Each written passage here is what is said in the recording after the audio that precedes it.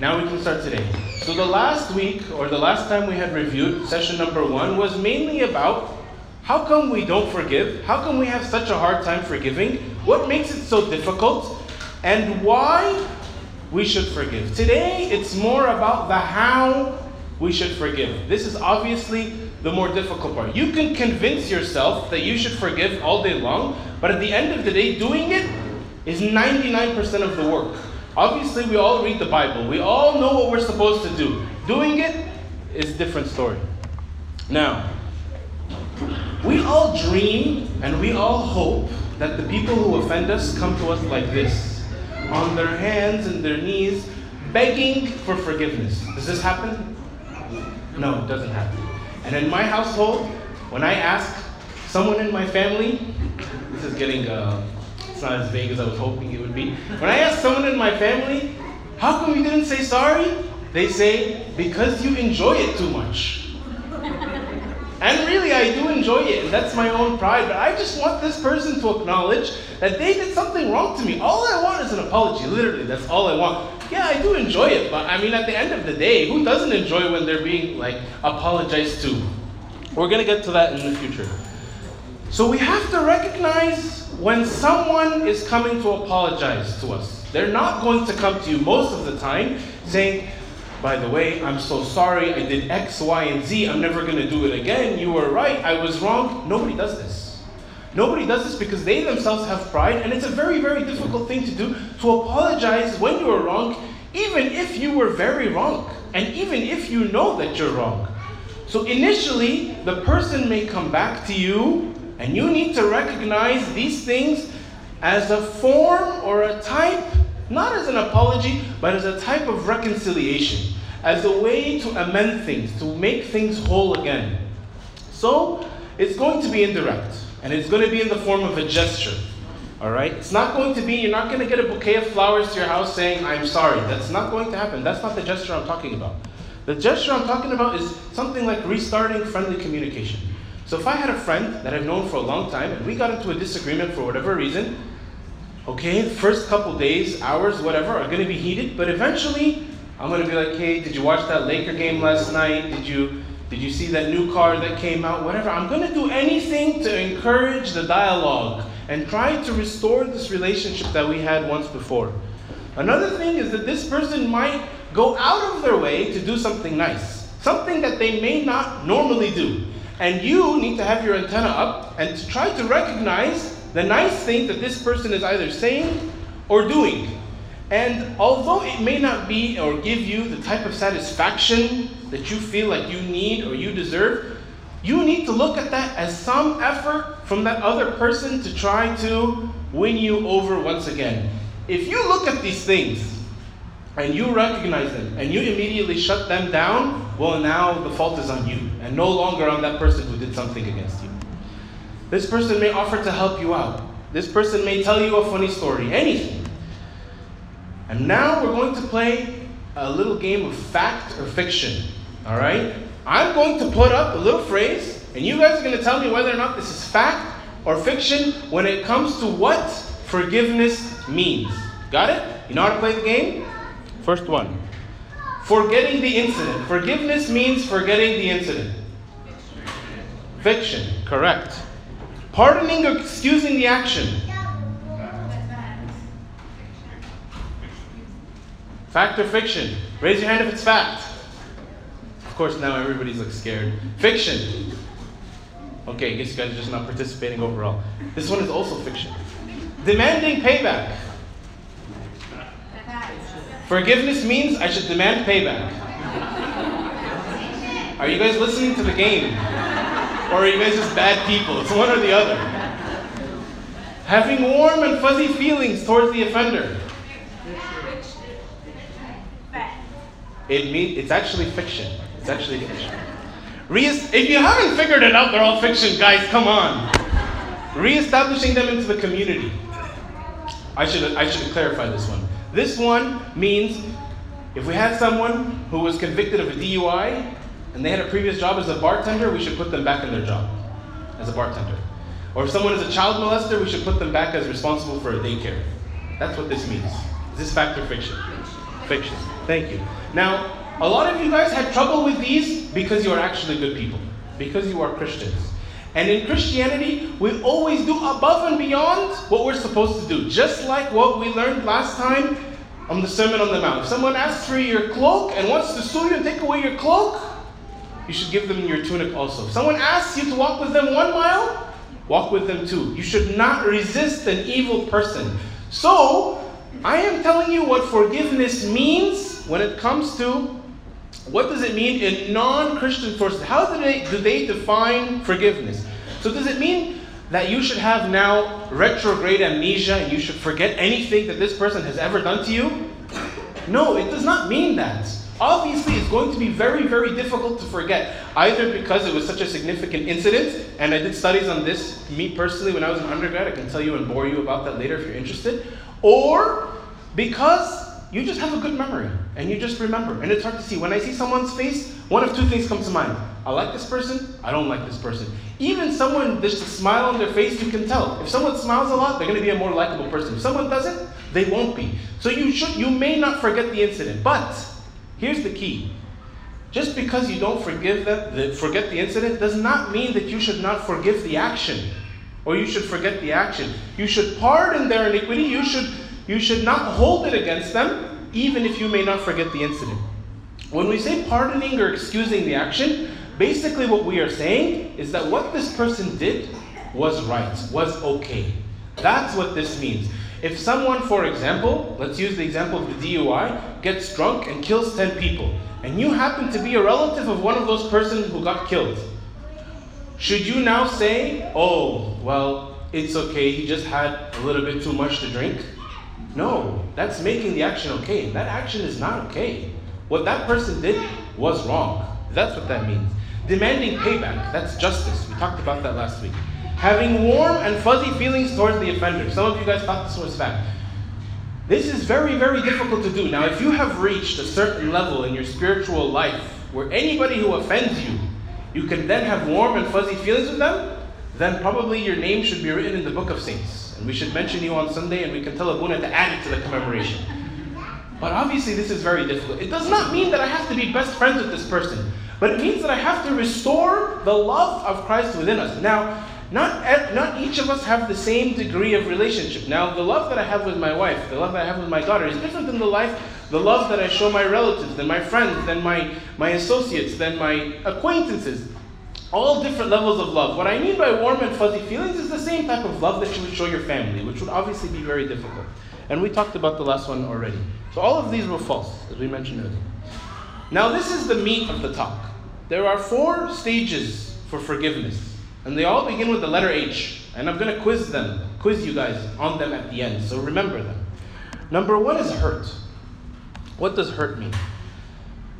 Whenever you go to a psychologist or you go for therapy, I'm not speaking from personal experience, this is just what people tell me, although I probably need therapy.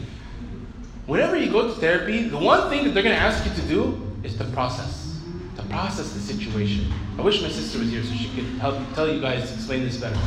Processing the situation means, let's go through the facts. Let's go through exactly what happened. And there are a couple of questions that you need to ask yourself. What happened? Why did it happen? Where did it happen? When did it happen? And who was involved? The reason that you need to ask yourself these things is because, as we mentioned last time, our mind will naturally lie to us. And you are going to start to feel worse, and you are going to make the situation bigger and more serious and more emotional and more involved than what it actually was. How many of us have been in a situation where someone did something so bad to us and we got really, really heated, we got really angry, and so we didn't know what to do, so we go and we tell one of our friends, you won't believe what this person did to me. And then you start to tell them the story and they're like, so? Like, what's the big deal? I don't get it. That doesn't sound like that serious. So this person made a mistake. Whatever. No, what happened was you took it personally. Your pride started to become affected, and you started to separate fact from these distortions, from this ego. But someone looking at it in a third party, a judge, which is why we have this judicial system, a judge will look at it and be like, okay, this is what actually happened, and this is what we think happened or how you feel, but let's separate that, and let's break that down. You should not hold someone, you should not hold something against someone for the way that you feel, only for what they did. The reason why this is so important is that not only does it allow you to reflect on the past incident, on what happened, it allows you to think about what you yourself did wrong. This is what we call examining your conscience. And I grew up in Catholic school, and I don't know why they stressed this point, but I think that this was, the reason why they said it was so important was because this is the step that comes before repentance and confession. You should examine your conscience. Every day they told us you should sit with yourself and you should go through the whole day and you should say, today I did this and this and this wrong. And you should think about it and you should work on it so that the next day you don't repeat the same mistakes. Now, let's say that you have an anger problem, or let's say that there is one person specifically that really gets under your skin, really upsets you. All right? If something like this happens in the future, there's a short mnemonic that I want to teach you guys. You should halt. Has anybody ever heard of halt before? I just learned about it this week. I thought this was so interesting. Now, you might think it's a joke initially, but it's actually so true. A lot of the times when someone does something against us or upsets us for whatever reason, we're not upset because of that specific thing that they did, but we're upset because there's a certain weakness inside of us, and this weakness is now manifesting itself, and this action or this offense is giving us a reason to be upset. So what does HALT stand for? It is 4 things which you should ask yourself whenever you get upset. Are you hungry? Angry? Lonely? Or tired? If I come home and my wife tells me, how come you didn't take out the trash? First thing, as soon as I walk in the door, I'm going to get angry. For one good reason. Not because I have anger problems or that the trash upsets me or that I don't want to take out the trash, but because I'm hungry. And I'm tired. And I'm lonely. I'm everything. Now, I was listening one time to a sermon by Abuna Dawud, and he said something which I thought was so wise.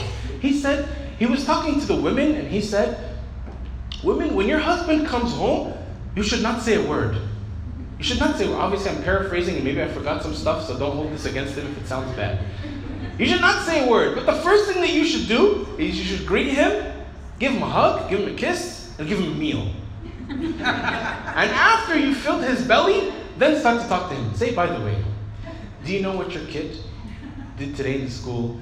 Do you know how many bills we have to pay? Do you know what happened to me at work? You can start to bring up anything that you want to bring up, but only when he is comfortable. Now, I'm not sexist, and I'm not trying to say that only the males need this or whatever, but I'm saying that it goes both ways. A lot of the times, when we get upset at each other, we get upset at each other for many different reasons, and these are some of them. Now, if you find yourself that you are hungry, angry, lonely, or tired, you need to address these situations. Now, this today is not about how you should address your loneliness. If you're lonely, you need to make friends, and I'm not here to help you with that. Maybe you're depressed, and maybe this is a clinical condition. I'm not joking right now. Maybe this is a clinical condition, and maybe this is a mental health issue that you need to seek help for. Now, I know that depression is prevalent amongst 30% of the population. 30% of the population. That means you look to your left, you look to your right, one of you guys is probably going to be depressed or is depressed. That's very serious. What does that mean? Are 30% of the people here on antidepressant medication or receiving therapy? No. What happens whenever I diagnose someone with depression? I tell them, they come in because they can't sleep. That's their reason. They want sleeping pills. But when I start to talk to them, I realize that they're depressed. And then I tell them, well, there's 2 ways that we can treat this. There's therapy, there's medication. We don't need to start medication right away, but we should start therapy right away. There's no side effects, it's helpful, and it's been proven to be equally as effective as medication. And nobody wants to accept this diagnosis. And there's a huge stigma when it comes to mental health, not just in our community, but in the world overall. In Egypt, if you tell someone that you went to go see a therapist or that you're receiving counseling, they automatically think you're a lunatic. And a lot of my patients, when I speak to them, it's mainly patients of the Hispanic community, they think that people who go to therapists is because they hear voices, because they're crazy, they belong in a hospital. That's not the reason, and I want to clear that up just from the beginning. I thought this was pretty funny. It said, I'm sorry for what I said when I was hangry. You would be surprised at how many people are on Etsy selling these types of shirts. Like literally, I found over 100. All right. So what was the first stage of forgiveness? Hurt. Number 2 is hate. Number 2 is hate. All of you guys are looking at me like I'm crazy right now. Kiko, you know this is a church. We shouldn't be talking about hate. We should be talking about love. Yes and no. We are going to be talking about love, but we are in this particular step, in this stage, we should be talking about hate. But redirecting your hate. If you hate that person, you're hating the wrong thing. What should you hate? You should hate the sin. You should love the sinner. You should hate the sin. Now, we all need to recognize that we all have many different weaknesses. Each one of us, myself included. Each one of us sins in a different way. Now, just because you guys don't know my sins does not make me a better person than you. Now, if your sin happens to be anger, and when I talk to you, you get angry, you lash out at me or whatever, this is your weakness. I need to recognize that this is the cross that you need to carry. And this is how the devil has chosen to tempt you. And I need to hate the sin and hate the devil, and I need to start praying for you so that you can overcome this. Now, if my sin is I have a drinking problem and I do this at home behind closed doors, nobody's ever going to see it. Nobody's ever going to know. That does not make me a perfect person. So you need to examine yourself and recognize that you need to start hating the sin just like you hate your own sin. And not hating the person behind the sin. This next thing, when it comes to hating the sin, is called taking perspective. Now, there's many different researchers and psychologists who say that this is probably the most important thing you can do when it comes to forgiveness. Is putting yourself into their shoes. Figuring out, now maybe there was a reason that they did what they did. Now, this past Christmas, we were all sitting around the table. It was me and my extended family. And I don't know how this came about, but we all started engaging in a very interesting exercise. Each one of us spoke about something that happened in our childhood and how it's affecting us today. One notable one was what my dad said. Now, if you come into our house, you're going to see literally thousands of books. This is not an exaggeration. We probably have over 5,000 books. I haven't counted. I think one time my sister did, and this is after we donated boxes and boxes. Why does my dad have so many books? Well, when he was younger, he grew up in a poor family. His mother used to yell at him and tell him, why are you spending your school allowance on books? And why are you staying up so late and keeping the electricity on? Don't you know that we have to pay for it? So now, if you come into our house, you'll realize 2 things. Number 1, we have too many books. My dad will buy any book that he can, even if he already has it before, just because he thinks it's good. And the second thing is my dad spends 2 to 3 hours every night before he goes to bed reading. Why? Maybe because he likes books. But I think, and what he said, was that he was trying to compensate for everything that happened in his past. Because he wasn't able to do it, and now it's being reflected. And he tried to push it on us. Now I hate books. And maybe this is his fault or his mother's fault, I don't know. But this is what happened. My brother-in-law mentioned that when he was growing up, his dad would never let him get toppings on pizza because he thought it was a waste of money. They only used to get cheese pizza. Now, this has manifested itself into something more serious. Now, not only does he get the meat lovers all-you-can-eat pizza whenever he goes, but whenever he feels like there's something where he has to get the minimum, he goes above and beyond. If he goes to a hotel, he gets the best hotel. If he gets a car, he gets the best car. If he goes whatever, and when he finds a girl, he gets the best girl. That's my sister. I had to throw that in. He gets the best of the best. And this is something that he does because he feels like he was deprived when he was younger. So you have to think, maybe there was a reason that I may not know because I'm not perfect, I'm not all-knowing, that allowed this person to do whatever they did. And maybe it wasn't because they hate me or they wanted to hurt me, but because of something in their childhood. In my house, there's a concept known as parking lot heels. What does parking lot heels mean? This is what it means. It means you're getting ready to go to a wedding, you're going to the Eid, and you put on your heels. Obviously, it doesn't affect everyone in my house, but only a few of us. Put on your heels, you wear them in the parking lot, and as soon as you get into the church, these are uncomfortable. You take them off, you pull out the flats from your bag, and you put those on instead. Now, I can't tell Jackie, I mean, you look better in heels. Why don't you look a little bit more respectable? Because I don't know how she feels. Any girl in here who has worn heels would swear to you up and down the worst thing that were invented by man. And I cannot tell you guys not to do it because I don't know how it feels. So we need to think about what this guy's feeling. I understand now that you grew up in a different situation. You were given different gifts than I was. You were given different responsibilities, different tasks, a different job, a different family, a different everything. And that maybe you aren't exactly the way that I am. And I need to start thinking about where you are coming from instead of being so selfish and just thinking about myself. So the first stage was hurt. The second stage was hate. The third stage is hook. Hook means letting yourself off the hook. What do I mean? When you refuse to forgive, it gives you power. And the more power you have, the worse you feel. What does this mean? If now someone offended me and I am upset, I can do one of two things. I can either be upset at that person or I can forgive them.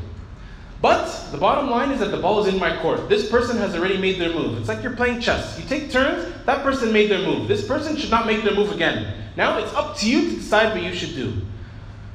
It's very hard to forgive. But the longer and the harder and the more time that is spent, or the more effort and energy you put into hating this person, the harder it is going to be for you to forgive this person. And the person who ends up getting more and more and more upset is you, not them, even though they're the ones who did something wrong. It's crazy, right? When you forgive, you are not doing it for the other person. The other person does not need your forgiveness. I'm sorry. We aren't that important. They need God's forgiveness, and only God can forgive people their sins. They don't need you to come up to them and say, I'm sorry. But you need to forgive for you, not for them.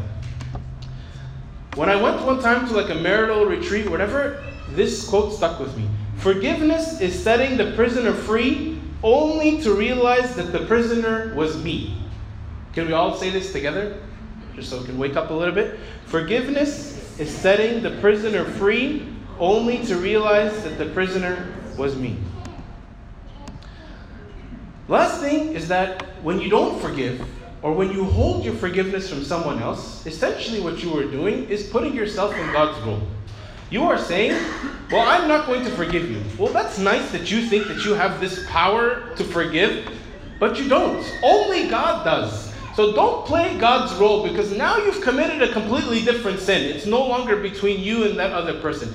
As we mentioned last week in the prayer of reconciliation, it has two goals. Number one, for us to reconcile between us and God and between us and other people. So now this is the step where you actually need to forgive. You need to let yourself off the hook, and you need to take action. First thing is that you should pray for them, and you should pray about it. And one of the fathers that I read, he said, you should pray with all your heart, mind, body, and soul that this person enters into heaven.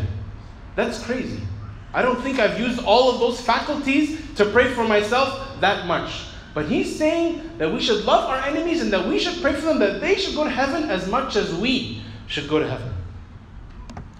So the first step was hurt, hate. Let's go one more time. Hate, hurt, and number 3 was hook. Number 4, and this is the last one, is healing. This is probably the hardest one. When you forgive someone, or when someone offends you, it might just take 2 seconds. 2 seconds. Just like 9/11. How long did it take? Airplanes went in the tower. I don't know how much time later, second airplane went in. Within an hour or two, both buildings were down. We are still suffering with this today. Each one of us is affected by it, whether we like it or not. Now, does that mean that we forgot about what happened, that we are okay with what happened, that we forgot about our loved ones and everything? No, absolutely not. But we need to forgive the attackers, those people who wronged us, and we need to find relief. And this is the part that you need to work on yourself. Nobody can help you with this. But this relief finding is a process, and is much, much, much, much more difficult than just saying, I forgive you. But the faster that you do it, and the more that you put out the fire, just like we talked about this analogy last week, the faster you put out the fire, the faster this situation is going to end. Now, I thought this was funny just because a lot of us might relate. This is a peace treaty between 2 countries that don't like each other. You might know these countries. They don't like each other. Now, they forgave one another. and they found peace in this one moment. Does that mean that all of the people of Egypt and of Israel have found relief? No, of course it doesn't. But this was the beginning. This was opening the door. This was opening your arms, saying, I love you, I forgive you, and I don't plan on doing it again. And maybe later on down the line, generations to come, or future interactions will shape this treaty. This treaty will now come to life. This forgiveness that you gave that other person is going to start to manifest itself in how you deal with this person and your relationship with this person for as long as you live. Even though you still may not have found complete relief from that process or from that offense. So ultimately, just like you prayed for that person before you forgave them, you need to start praying for yourself and start asking God to give you peace. God is the only one who can give you true peace and true happiness. And you need to ask Him to give it to you. Because the situation might be so difficult that you will not be able to overcome it alone. I thought this quote was really relevant and was really beautiful. It says, if your brother is angry with you, then the Lord is also angry with you. And if you have made peace with your brother below, then you have made peace also with the Lord on high. If you receive your brother, then you also receive your Lord. This was by Saint Ephraim. In the same kind of like segment as that, Saint Dorotheos of Gaza, I don't know how to pronounce his name, but that's how I read it. He gave this beautiful analogy of a compass, and that our spiritual lives and our relationship with God and with others are like a compass, where God is in the middle, and we are all on the outside. Like if you think of a clock, we are all the numbers, and that God is in the middle. And the closer that you get to God, the more that you go towards the center, the closer that you also become to the people around you. And if you do not make peace with the people around you, then the farther away you are getting from them, and ultimately the farther away that you are getting from God. This is a review. Finally, we're done. Hopefully you guys get these all right so we don't have to spend more time. How do people ask for forgiveness? Sorry? Gestures, indirect gestures, correct. What are some myths about forgiveness? You can just yell these out. Pardoning the action. Sorry, what did you say? Fuzzy feelings inside. Someone else said something? Forgetting and demanding revenge or payback, correct. What are the stages of forgiveness? There are 4 stages. Number 1, hurt. Number 2, hate. Number 3, hook. Number 4, heal. Perfect. And what does HALT stand for? Hungry, angry, lonely, tired. Perfect. You guys are really smart.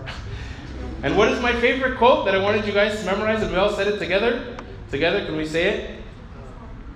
Forgiveness is setting the prisoner free only to realize that the prisoner is me. Very good. Giving forgiveness is Giving forgiveness is an event. This guy is a smart guy. Finding relief is a process. Perfect. That's all we have for you today. Thank you.